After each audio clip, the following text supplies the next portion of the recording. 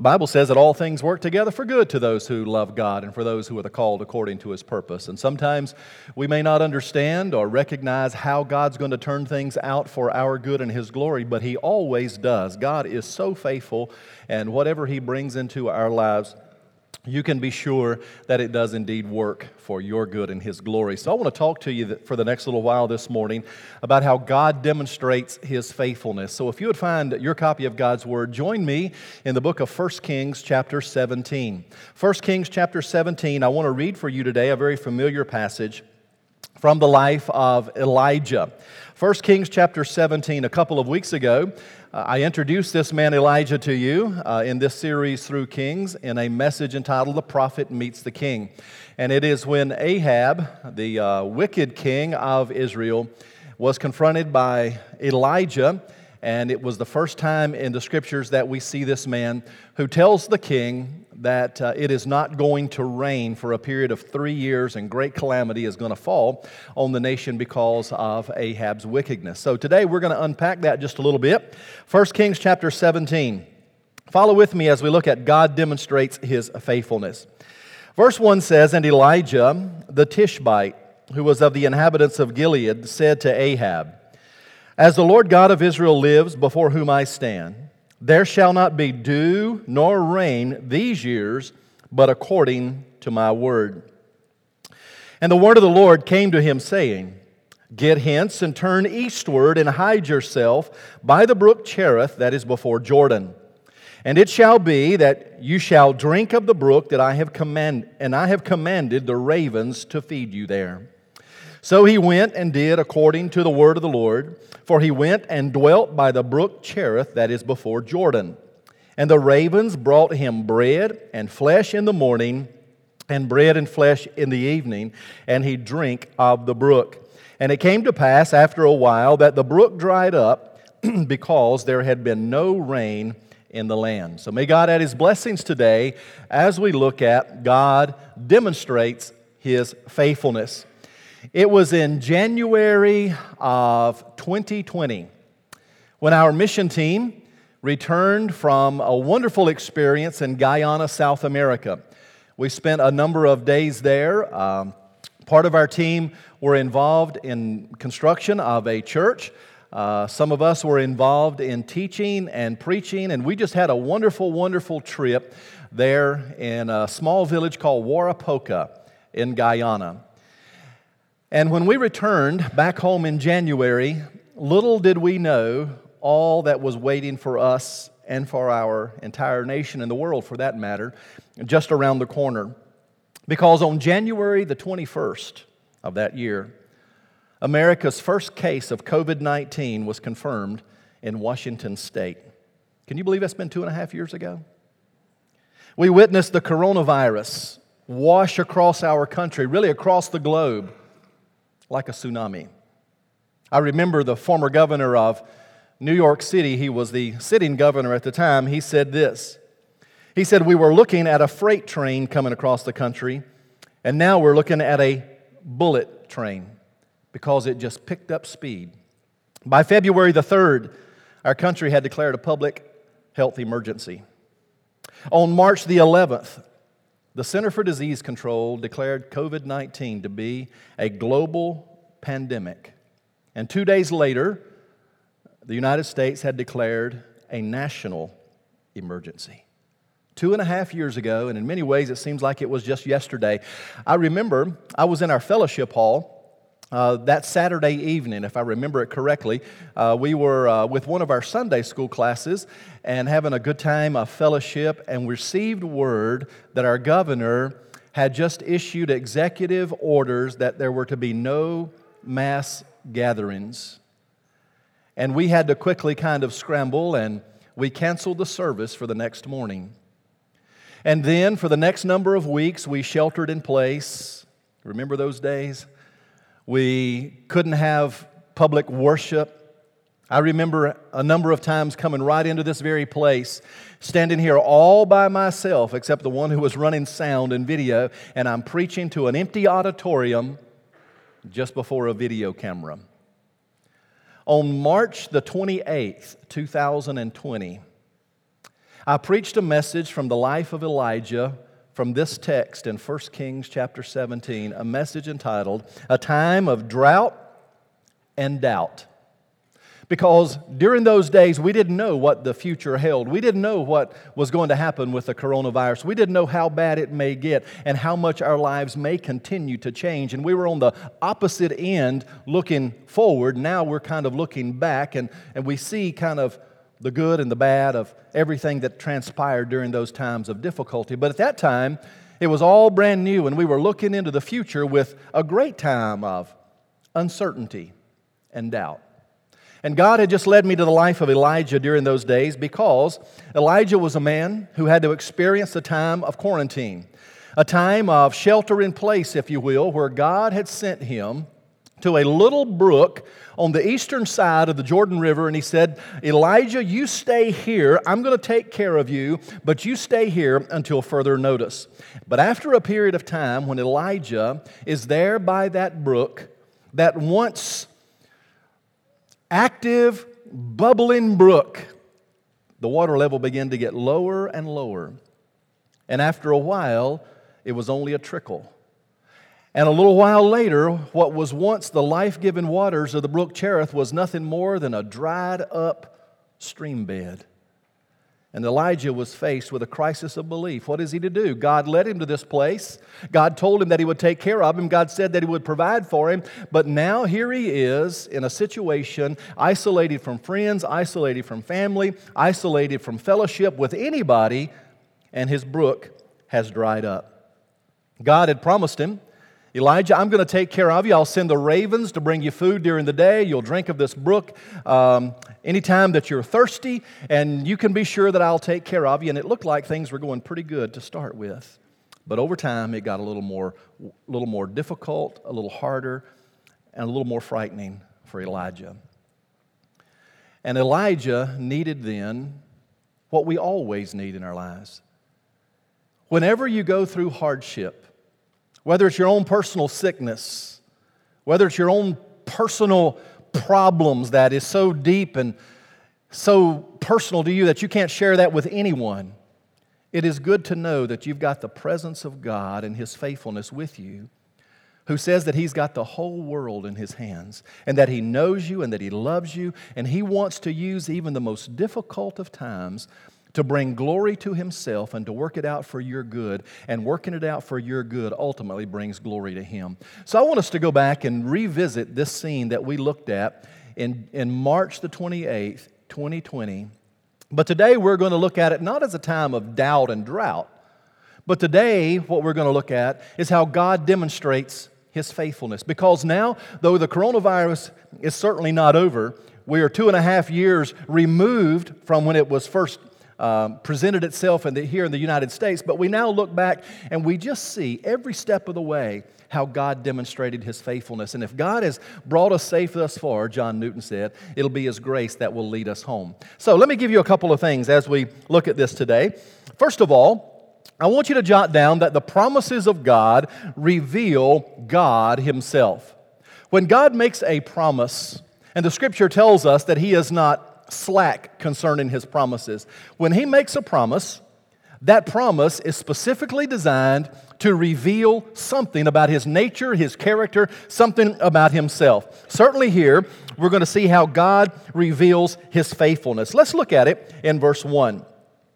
The Bible says, And Elisha the Tishbite, who was of the inhabitants of Gilead, said to Ahab, As the Lord God of Israel lives, before whom I stand, there shall not be dew or rain these years, but according to my word. Now you remember Elijah's confrontation with Ahab. And you remember a little bit about Ahab. He was the most wicked king Israel ever experienced. He was quite a character. In fact, we looked at these verses a couple of weeks ago when we introduced this to you, but I want to remind you of this. Go back to chapter 16 and look with me in verse 29. Pardon me. Chapter 16, verse number 29. And in the 38th year of the king of Judah began Ahab, the son of Omri, to reign over Israel. And Ahab, the son of Omri, reigned over Israel in Samaria 22 years.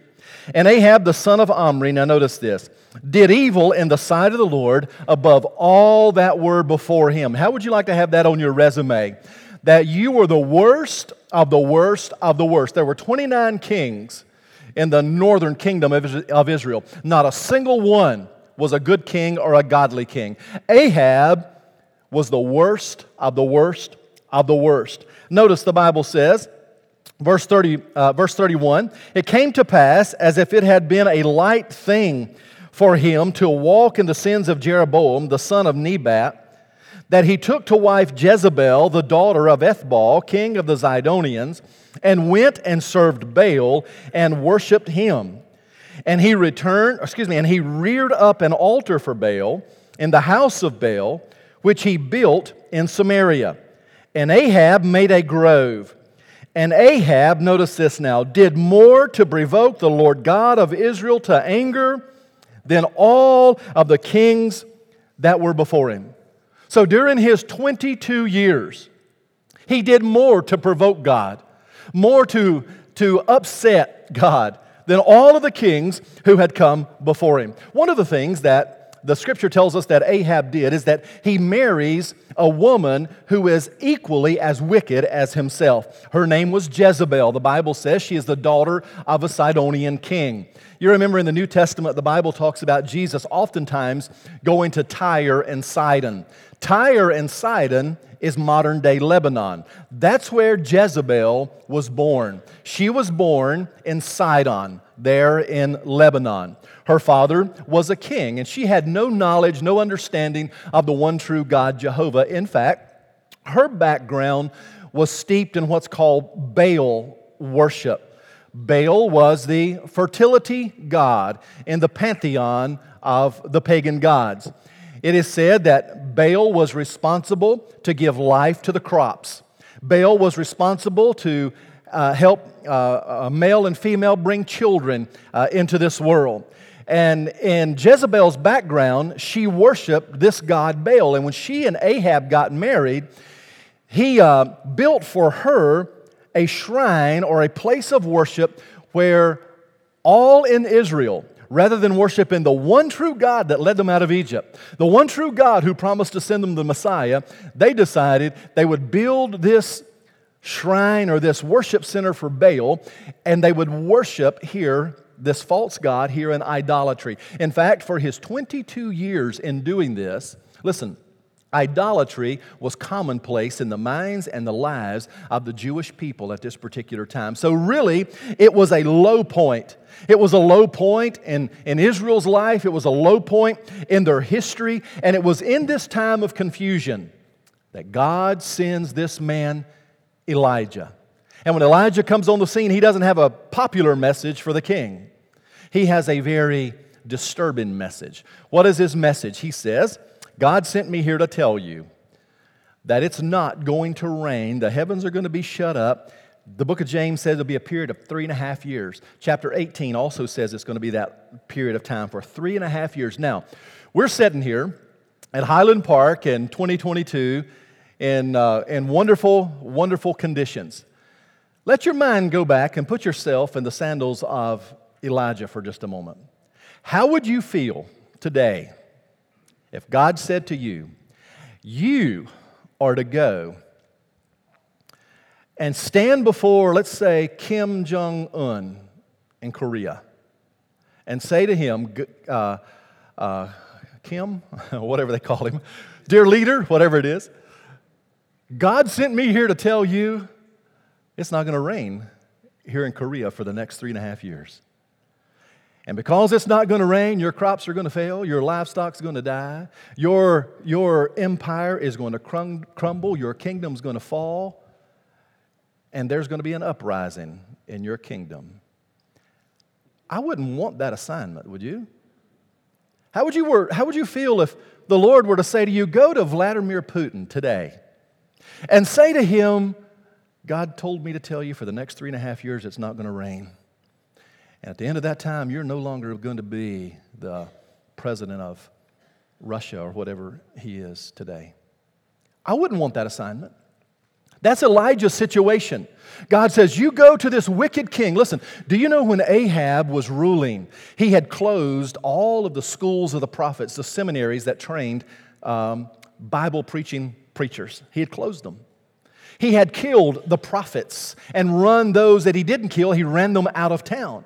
Now, I would not be too fond to take Elijah, or to be Elijah, and to take this message and go to King Ahab and say to him, listen, God sent me here to tell you that it's not going to rain for 3 years. And listen, nothing can live without water. Your rivers are going to dry up, your livestock is going to die, your crops are going to fail, your people are going to revolt, and it is going to be chaos in your country for the next 3.5 years. But yet that was the message that God gives Elijah to go give to King Ahab.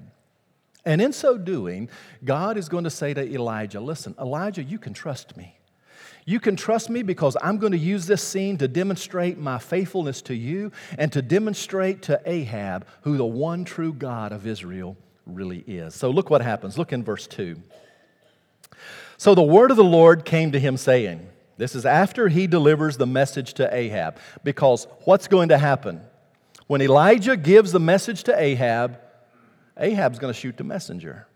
He's going to try his best to kill Elijah. So Elijah has to kind of shelter in place, or he has to go quarantine, if you will.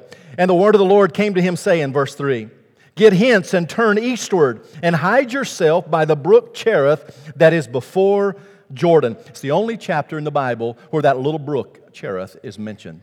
But it's a very interesting place. It's a little brook that was on, from what I've read, the eastern side of Jordan. And the word itself means piercing or separated. It has the idea of being cut off or being separated from others, being isolated. So Elijah, once he gives Ahab this message, is to flee out into this wilderness on the eastern side of the Jordan, and there he is to camp out by this little brook, and he's going to be isolated. Not just isolated, but he's going to be kind of in solitary confinement, away from his friends, away from his family, away from his loved ones, in solitary confinement. Now here was a man, one of the greatest men in the Scripture, cut off from fellowship with other people. Here was a man who would call fire down from heaven, is now camping out by this little brook in a time of loneliness all by himself. A man whom, in a few chapters, you're going to see had such great faith that he raises the widow's son from the dead.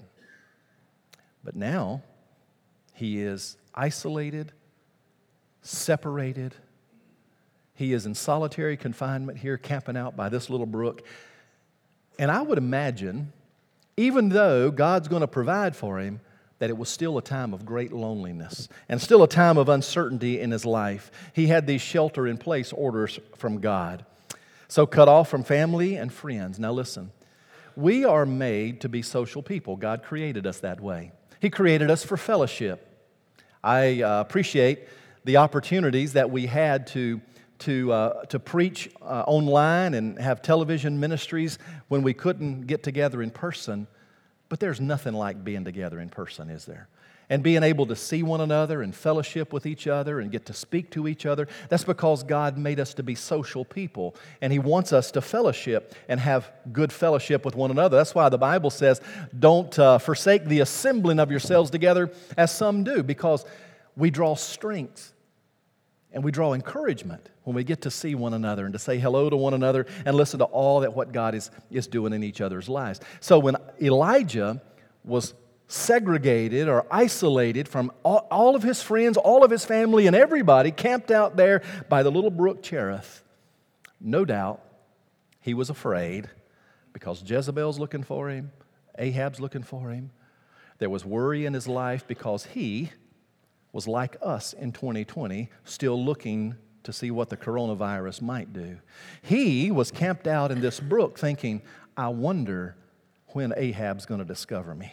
I wonder when Jezebel and her cohorts are going to uncover this hiding place. And there was worry, there was fear, there was doubt. But listen to what the psalmist said. When anxiety is great within me, your consolation brought joy to my soul. Now listen, that is a great verse to remember. Psalm 94.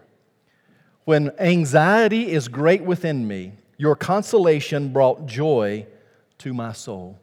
In those times when it's like everything is out of your control, you've got a sick loved one that you can't fix. You've got a personal problem that you can't solve. You've got a work-related problem that's outside your ability to fix. And it does generate anxiety in your soul. The psalmist says, when anxiety is great within me, your consolation brings joy to my soul. So here is Elijah now, sequestered, if you will, solitary confinement by this little brook. Look in verse 4. He says, go and hide yourself by the brook that is before Jordan, verse 4, and it shall be that you shall drink of the brook, and I have commanded the ravens to feed you there. Now, this is God's promise to Elijah. He says, Elijah, you go to the brook, I'm going to take care of you. Elijah, you go and you isolate yourself here. I'm going to send the ravens to bring you food. I'm going to let this brook flow so you'll have something to drink. And in every way, I promise that I'm going to take care of you. Because all of God's promises reveal something about His character. His promises reveal that He's a loving God, that He's a kind, generous, compassionate, long-suffering, merciful God who loves us with an everlasting love. The Bible says not one bit of His promises have ever failed. All of His promises demonstrate something about Him. For example, the Lord used this time in Elijah's life to say, Elijah, you can trust me, that I promise I'm going to take care of your daily needs. You remember the disciples came to Jesus and they said, Lord, teach us to pray. And He said, you pray after this manner, Our Father which art in heaven, hallowed be Thy name, Thy kingdom come, Thy will be done on earth as it is in heaven. And He said this portion, He says, give us this day our daily bread. That's what Elijah was learning when he was down by that brook. And every day he had to pray and depend on the ravens from heaven to come and bring him something to eat. He was dependent upon God every day, knowing that the promise that God had made that He's going to take care of him revealed the fact that God is faithful and God was not going to put him out there to starve, not going to put him out there to desert him, but every day God would make sure that he's taken care of. The Bible says in Lamentations 3, it's of the Lord's mercies we are not consumed because His compassions fail not. They are new every morning. Great is Thy faithfulness. So first of all, the Lord used this time in Elijah's life to teach him about His promises, but also that God was going to use this time to protect him. You know, whatever you go through in your life, God is working on both ends of that situation. We may see it as a struggle, a hardship, a difficulty that has no good sense or no good reason behind it. And God may or He may not ever tell us why, but this is what He does promise, that all things, even the things that you think crush you, work for your good. Now, I don't understand how that can happen. I don't understand how maybe getting laid off from your job works to good, but maybe if you've experienced that and God turned it around, you know what that means. I don't understand how cancer can work for your good, but maybe if you've been through that and you've watched God work, that you can speak to that better than I could speak to that. But God's promises says everything that comes into your life, first of all, passes through God's hands, and it is designed for your good and to bring glory ultimately to Him.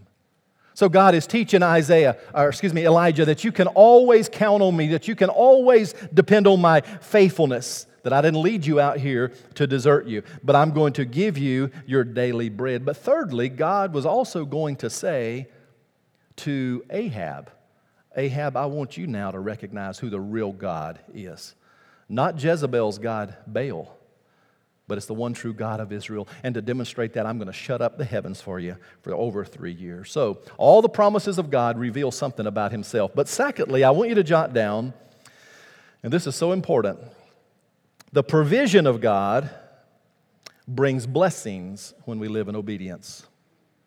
The promises of God reveal God Himself, but the provision of God brings blessings when we live in His obedience. Look at this. Go to verse 5.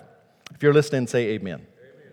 So he went and did, look at his obedience. The provision, God's going to give him what he needs as long as he's walking in obedience. He went and did according to the word of the Lord. He went just as God had commanded, and he dwelt by the brook Cherith that is before the Jordan. Underline that. He went and did according to the word of the Lord.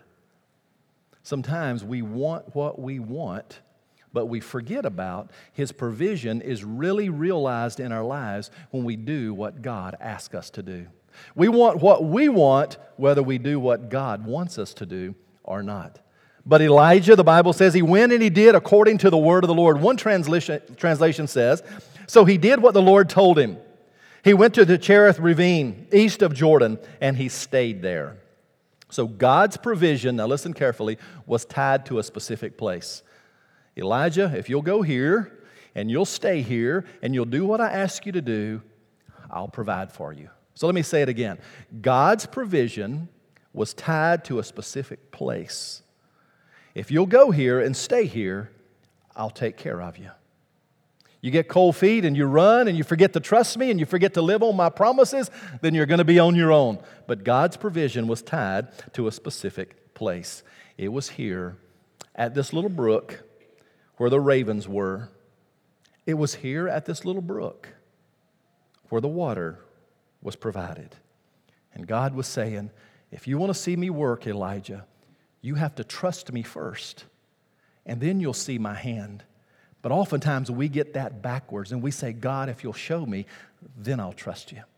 But the Lord says, no, you just trust me. You just believe. You just live for me. You just live in obedience. And then you're going to see the provision. In fact, underline these words. Look at how Elijah does indeed obey God. Go to verse number 3 and look at what the Lord says to him. You might want to underline this. Go hide by the brook. Go hide yourself by the brook, verse 3. Again, verse 5. Pardon me. He went and did according to the word of the Lord. Verse 5 again. He went and he dwelt by, or he stayed by the brook. Verse 6. The ravens brought him bread and flesh in the morning. There was God's command, followed by Elijah's obedience, followed by God's provision. That is a great flow, isn't it? God's command, Elijah's response, God's provision. His provision is tied to our obedience. You know, you never read about Elijah saying, God, I don't want to go there. Or, God, I'm not going to stay there. You never read about him complaining. You never read about him fussing. You never read about him trying to make a deal with God, at least at this point in his life. He just simply heard the command from God. He followed that command in obedience. And then, now listen carefully, that's when he experienced God work a miracle in his life. And if we want to experience God work miracles in our lives, if we want him to answer prayer in our lives, it'll be when we live in obedience to what he's really asked us to do, to obey him. God's blessings came after the obedience, not before. God says, this is what I want you to do. This is where I want you to go. This is where I want you to stay. This is what you're to do when you're there. Elijah never fights that. He just obeys. And God uses the birds to feed him during the days and the nights and the water to provide for him. Do you know sometimes it is in those moments where we have a hard time really trusting God, that if we'll trust him anyway, that what he's doing is preparing us for something else on down the road. It is in those hard times when we can't understand what he's doing and we're tempted to kind of go it on our own, that God says, if you'll really just trust me in this, what I'm doing is I'm preparing you for something even greater than this. And that's exactly what he was doing in Elijah's life. All alone, all by himself, isolated from friends and family, separated, right there at the little brook. God's provision would bring His blessings when he lives in obedience. Can you imagine when you wake up in the morning, these ravens fly by and they drop off your breakfast to you. And then at night, they fly back again and they drop off your supper to you. Day after day, it was God demonstrating His faithfulness. I've not forgotten you. I'm not going to give up on you. I'm going to take care for you. But thirdly, I want you to see how the providence of God works, the way I introduced this sermon, for your good and His glory. So let me give you those 3 points together. The promises of God reveal God Himself. The provision of God brings God's blessings when we live in obedience. But thirdly, the providence of God works for our good and His glory.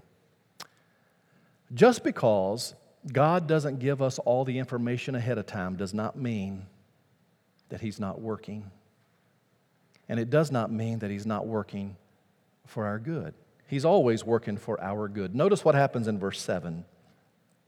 Verse 6 says, the ravens brought him bread and flesh in the morning, bread and the flesh in the evening, and he drank of the brook. But, look what happens, verse 7. It came to pass after a while that the brook dried up because there had been no rain in the land. This is now a crisis of belief for Elijah. What is he supposed to do now? He's where God told him to go, doing what God asked him to do, and now suddenly the life-giving waters of that little brook had dried up. Listen to what Chuck Swindoll writes about that. He writes, one morning Elijah noticed that the brook wasn't gushing over the rocks or bubbling as freely as it had in days past. Since that single stream of water was his lifeline, he checked it carefully. Over the next few days, he watched it dwindle and shrink until it was only a trickle. Then one morning, there was no water, only wet sand. The hot winds soon siphoned even the dampness, and the sand hardened. And before long, cracks appeared in the parched bed of the brook. No more water, the brook had dried up. Does that experience sound familiar to you? At one time, you knew the joy of a full bank account, a booming business, an exciting, expanding career, wonderful health, but the brook has dried up. End of quote. Maybe there are times in your life where you've experienced good health, but that's been long gone. And now it's one doctor's appointment after another. Or maybe there have been times when you had much greater job security than what you have now, and you felt like the brook has dried up. How do you trust? How do you depend on God? How do you wait for Him to come through and demonstrate His faithfulness to you? Do you know, listen, I know you know this, and I don't want it to be oversimplified, but when things are good, God is good. But when things are not good, God is still good. He's good all the time. Amen, church? He's good all the time in everything that we go through. He will never fail you. He will never fail those who trust Him. And you may feel like from time to time your brook is dried up and you don't know where to turn. But that's just an opportunity for God to demonstrate to you His incredible faithfulness. What did God say to Abraham about his son? Take your only son Isaac, 15 years old, strap a cord of firewood or a load of firewood to his back, take him up to Mount Moriah, lay him down on that altar and kill your son. And Abraham, that's the last thing he wanted to do. But he did what God asked him to do. And he put the firewood on Isaac, and they went up to that altar, and Abraham laid him down there as he was ready to sacrifice his son. God didn't want him to kill his son. God just wanted him to be willing to do whatever God had asked. And God provided a ram that was caught in the thicket as a substitute for Isaac. But it was an opportunity for God to demonstrate His faithfulness. When Joseph's brothers hated him so much, they took his coat of many colors and soaked it in animal blood, sent it back to the dad saying that an animal has killed Joseph, he's dead.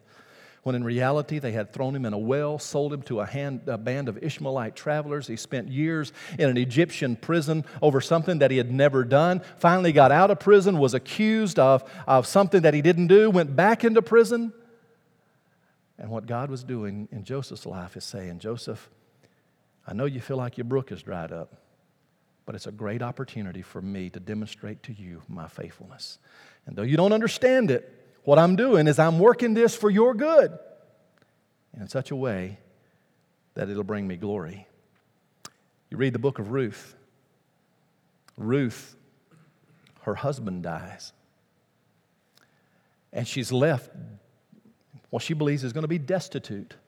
And she takes a little basket and she's gleaning in the field and she's picking up handfuls that had been left on purpose by Boaz, whom she didn't know that he had done this for her. And she was picking up these handfuls on purpose, and it was just God's way of saying, Ruth, I provided this for you during a time that you think, since you've experienced the death of your husband, that your brook is dried up. It's my way to demonstrate my faithfulness to you, to let you know, Ruth, that I'm never going to desert you, that you can always trust me. Psalm 78 records the nation of Israel during the years that they were walking through the Sinai desert, and they kind of complain toward God about their lot, and they say, can God set a table in the wilderness?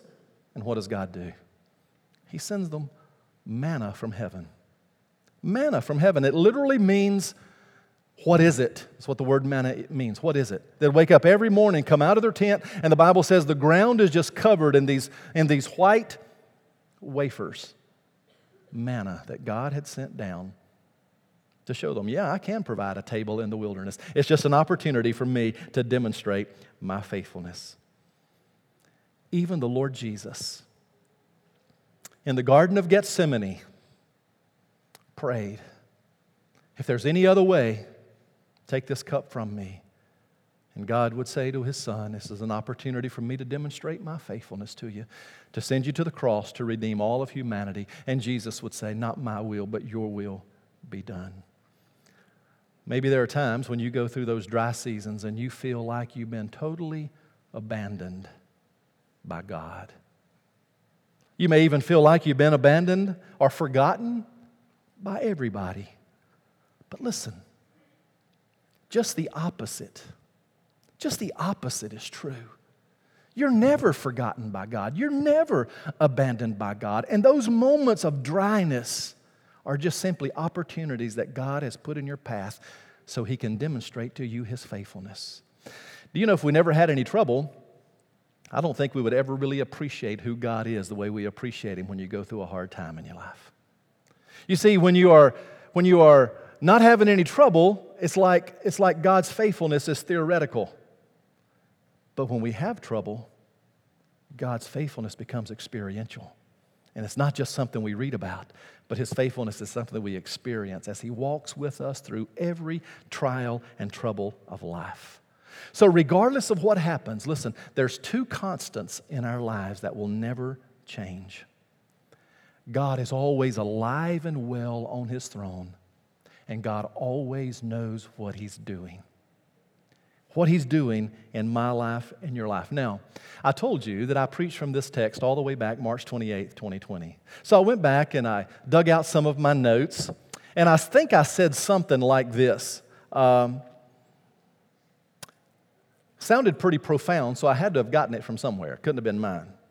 But anyway, this is what I said. Quote. Now remember, this was March 2022, or 2020. I want to challenge you and myself to spend our time meditating on God and all the lessons He's teaching us. Let's spend our time thanking God for all the good things He's given us. My prayer through this pandemic is that we all would experience God in a way that would prove Himself faithful in such a way that more and more people would be drawn to Him. In the blink of an eye, everything we have can be taken away, but nothing can separate us from the love of God. Shall tribulation or distress or persecution or famine or nakedness or peril or sword, in all of these things, we are more than conquerors through Him who loved us. End of quote. Now, can I say to you, here we are 2.5 years later looking back, and I think we can all say God has proved Himself faithful. Amen, church? In every situation of life, He always proves Himself faithful. Listen, for Elijah, the source of God's grace was that I've commanded the ravens to provide for you. The methods of God's grace was the birds would come every day and the brook would roll and run and the water, even when it started to dry up, God is going to now turn Elijah from this little brook and send him to the house of a widow. And God's once again going to show His provision. The consistency of God's grace, every day God took care of him. And then the sufficiency of God's grace. When the God let the brook dry up, He had another method to take care of Elijah. Sometime back, I read the story of a high-rise building in a city somewhere that after the construction was over, the employees who worked in that building, as well as those who were residents in that building, began to complain because the elevators were so slow. And they had to wait and wait and wait for the elevator to arrive. And what they discovered, the engineers discovered, is that the architect, based on the occupancy of the building, did not include enough elevator space or enough elevators to house the large numbers of people that would be using the elevator. So people were complaining, and this large high-rise, they didn't know how to address this, and they looked at a number of different things. They thought, well, maybe we could rotate the schedules, let people in and out at different times so there's not such a large volume at one time, but that didn't seem to work for people's schedules. They thought maybe we can retrofit a new elevator shaft somehow in the middle of this building. That didn't work either. Too expensive. And finally, after a series of ideas, they came up with a very unique idea that fixed the problem. What they decided to do was not build a new elevator shaft, not rotate schedules. What they decided to do was to put mirrored doors on the elevators and mirrors around the entrance of the elevator. And what they discovered is that when people were waiting for their floor, they were so interested at looking at themselves in the mirror, they forgot about the wait for the elevator. That's pretty funny, isn't it? Sometimes we get so much of our attention on ourselves, and we're looking so much at self and become enamored with self, and we think it's all about us. It's not about us at all. It is about God, and it is about God's faithfulness. And sometimes He leads us in places that we don't understand, and He says, you just trust my promises. And if you trust my promises, then that provision will be there. And as that provision is there, my providence will always be there to guide you. So you don't have to look at yourself and trust yourself. We just keep looking at the Lord, and we trust Him as He demonstrates He's faithful, and He's always faithful. Let's pray together. Lord, thank you for being a faithful, loving God who will never leave us and never forsake us. God, as we looked at this little story of Elijah today, and we have uncovered some of these truths, Lord, it is just a reminder to us that indeed you are always there for us, and you never leave us and you never forsake us. And God, we just celebrate the fact that you're so good to us. Lord, as we have this time of invitation, we just encourage people to make public decisions. If there's one here today that has never made that decision to follow Christ, then I pray that today, during this time of invitation, they would come and simply say, Pastor Darrell, I want to be a Christian today. Maybe others who want to unite with our church family, or others who just want to come and pray. God, we ask that you would take this invitation and that you would use it in a way that would honor you. We pray this in Jesus' name. Amen.